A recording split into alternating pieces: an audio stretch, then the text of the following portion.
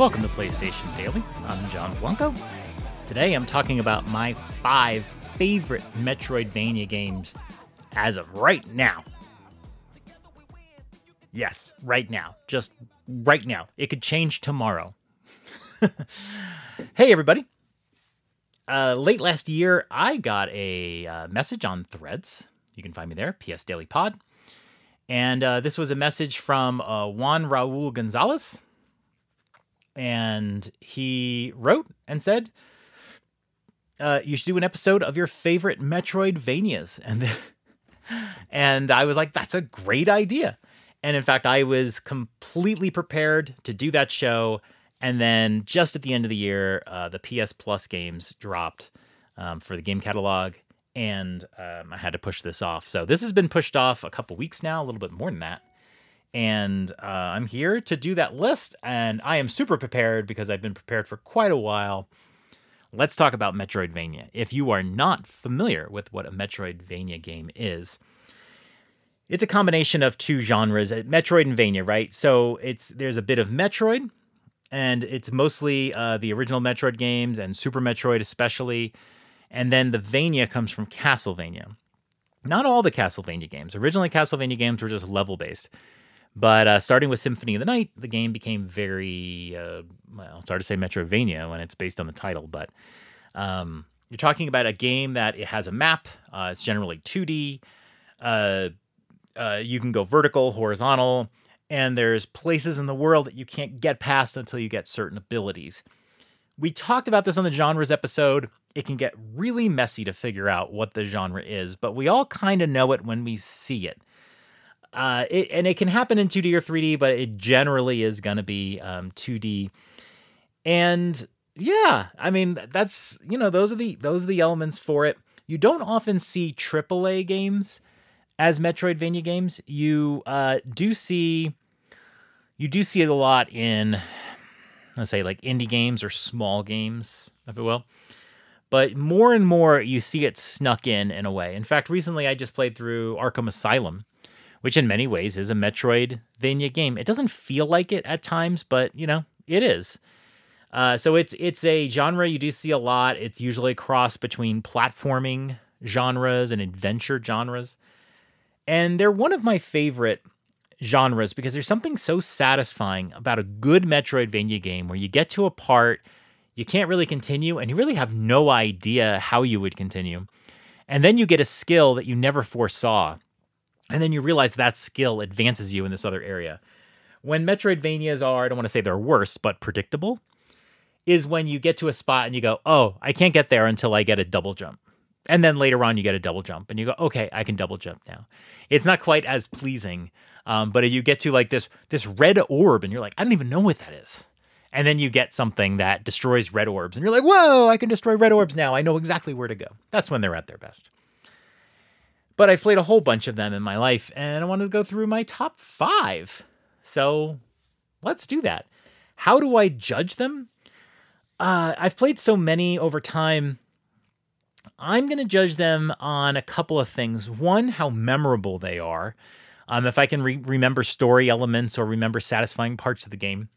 And also a little bit, too, like how willing I would be to play it right now.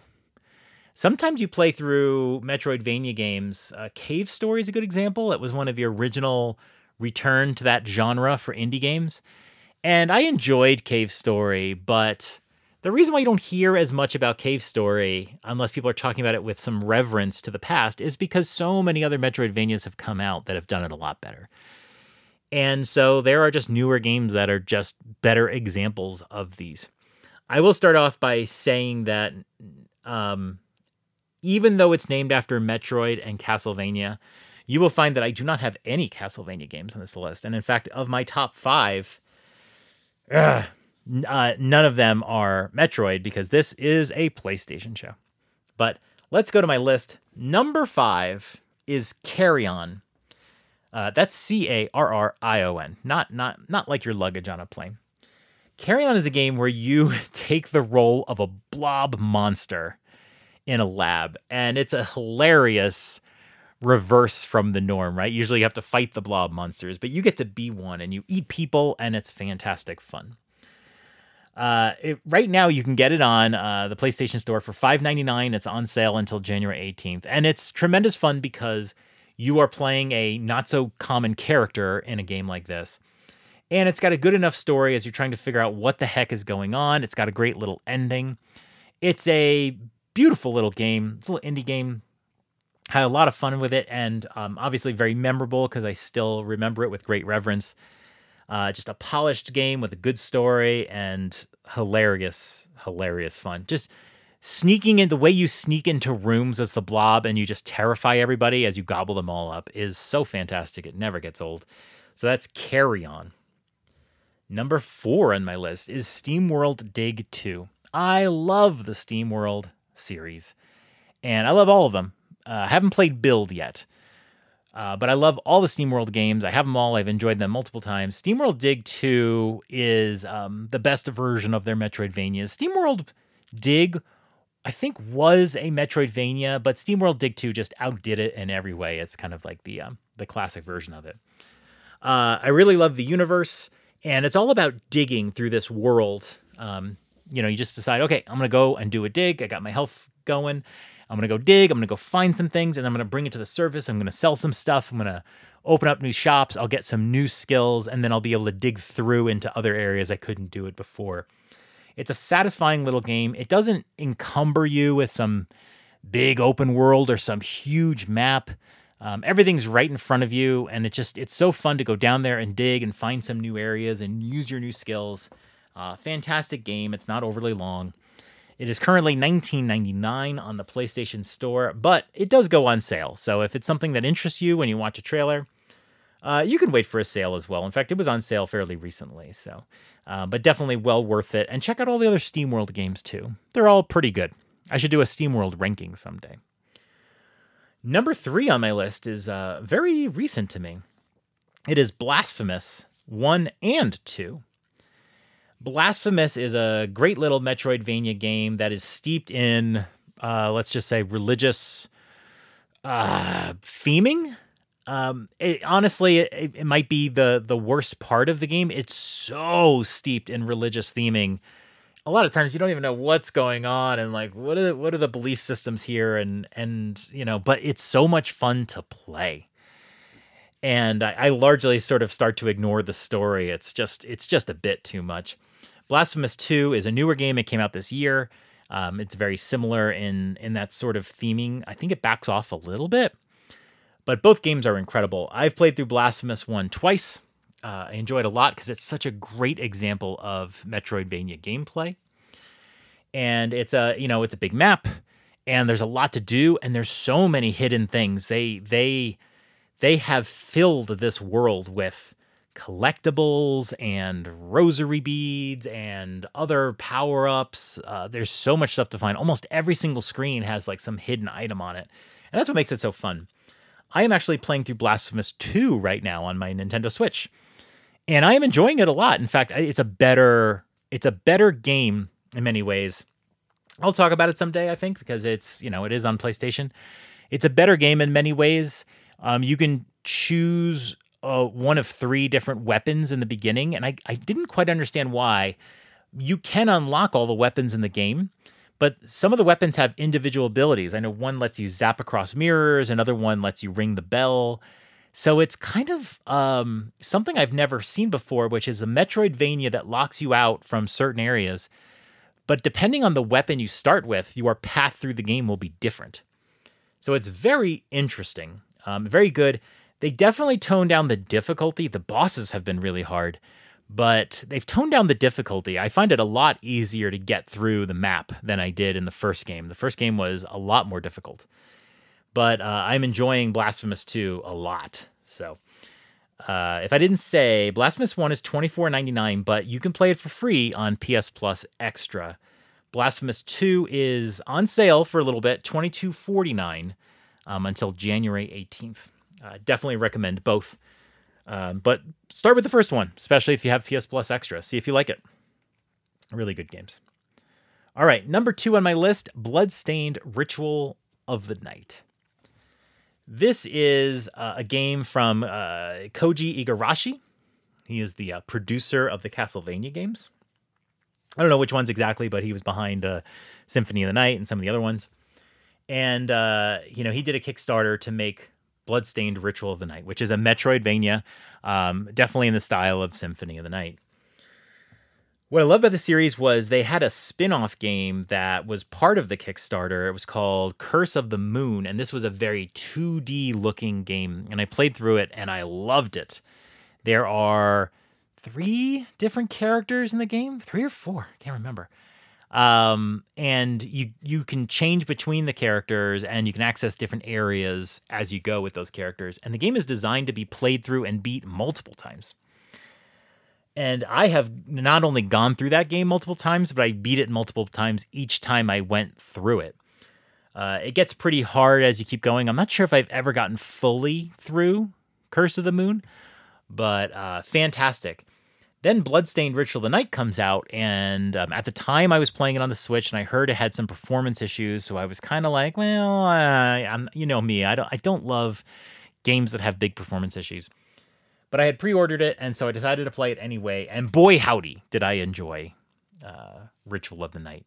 I enjoyed it so much that I went to YouTube to look and see how it looked on consoles like PlayStation 4. And I was like, whoa, that game looks incredible on PlayStation 4. Smoother frame rate, everything. And so, yeah, I think it was last year I decided to play it again. It's a game on it's on PS Plus Extra for free. It's $39.99 right now, though it goes on sale. And I played through it again on PlayStation, and I loved it. I loved it even more than the first time. You play as a character named Miriam, who is in the Curse of the Moon game. And she's fantastic. And then there are also some other characters you can play through the game as. And I'll let you figure that out. But just an incredible game. You don't get too lost in it. A Metroidvania that you constantly get lost in is never a good one. That's why Hollow Knight is not on this list, because I constantly got lost. And it was hard to navigate through the map. But Bloodstained is a great example of you can just zoom through the map as you get more and more powerful. It just makes it a lot more fun to play through and look for all those little secrets and everything. So it's one of my favorites, Bloodstained Ritual of the Night. And PlayStation's a great place to play it. Looks fantastic. And my number 1 on this list has got to be Axiom Verge. This was an indie darling made by Thomas Happ, who famously did everything. I think it took like 7 years to build. Did the graphics, did the programming, everything. This game is just so cool to play. The music, the graphics, and then this is one of those games where the weapons that you get are just so freaking cool, and you get through areas of the game in ways you did not expect, and it's always out there to surprise and shock you. It's got a fantastic little story. I've played through this game twice now, and I'll probably play through it again. It's so good. Axiom Verge, it deserves all of the credit and love that people give it. Such a fantastic game. It's $19.99 on the PlayStation Store. It often does go on sale. I was surprised that the price was still too high. And I think it had been on PS Plus. But absolutely fantastic. And definitely my favorite Metroidvania on PlayStation that I can think of. I hope I didn't miss any, because it is a genre that can kind of cross through. And I'm hoping I didn't miss any. If anybody thinks I missed a particularly good one, definitely let me know, because I'm definitely a little worried here. I do have some honorable mentions as well. One of them is Infernax. That one just missed the end of my list. It's a retro-style game that is probably more platforming and more classic Castlevania than Metroidvania, but there's definitely those Metroidvania elements in it. It is $19.99 on PlayStation Store. Some other games that I really love that are not on PlayStation, sometimes surprisingly. Gato Roboto is one I love, a very stylized, really fun Metroidvania to play. You're a cat in a robot suit, essentially. I love that one. I've played through that a couple times. The Ori series, which I talked about, absolutely love the Ori series. It is not on PlayStation, kind of a crime. But I think Xbox controlled the IP and didn't want to put it on their direct competitor. And then in terms of Metroid, my 2 favorite Metroid games are Metroid Zero Mission and Metroid Dread. Both of those excellent. Metroid Dread came out in 2020, I believe. Or was it 2021? I think it was 2020. I can't remember. Metroid Dread is the newest in the series. And what an incredible Metroidvania. I love that one. I definitely want to play through that again. And then Metroid Zero Mission, which is sort of a remake of the original game. Great little package for it. And it actually has some different elements to it than the first game. But I'm not a lover of the original Metroid, but I love Zero Mission. They give you a lot more help on where you're going. And it has a whole storyline with Zero Suit Samus. And I love that game to death. But yeah, those games are not on PlayStation, unfortunately. And again, coming soon, one of the games I'm really excited about, Prince of Persia: The Lost Crown. This has a chance to jump into the top 5 list. I'm really excited for this one. But that's going to be a Metroidvania, and I'm very excited for it. So let me know what you think. What are your favorite Metroidvanias, and did I miss one? There's so many good games in this series. If you haven't played Blasphemous 2, that is a newer one. I'm definitely encouraging it. I'm really loving my playthrough right now. And all of these other games are so fantastic. It really is hard to order them. But definitely Axiom Verge, definitely my number one. So that was very exciting. So thank you for the recommendation. And we finally got it. We finally got it out there. So awesome. PlayStation Daily is your daily podcast for everything Sony PlayStation. Email me topic ideas or feedback for the show, like we did today, at PlayStationDailyPod@gmail.com. We're on Threads at PS Daily Pod, and once again, now on Facebook at facebook.com/PS Daily Pod. Hope you've enjoyed today's pod. We'll be back tomorrow, but until next time. PlayStation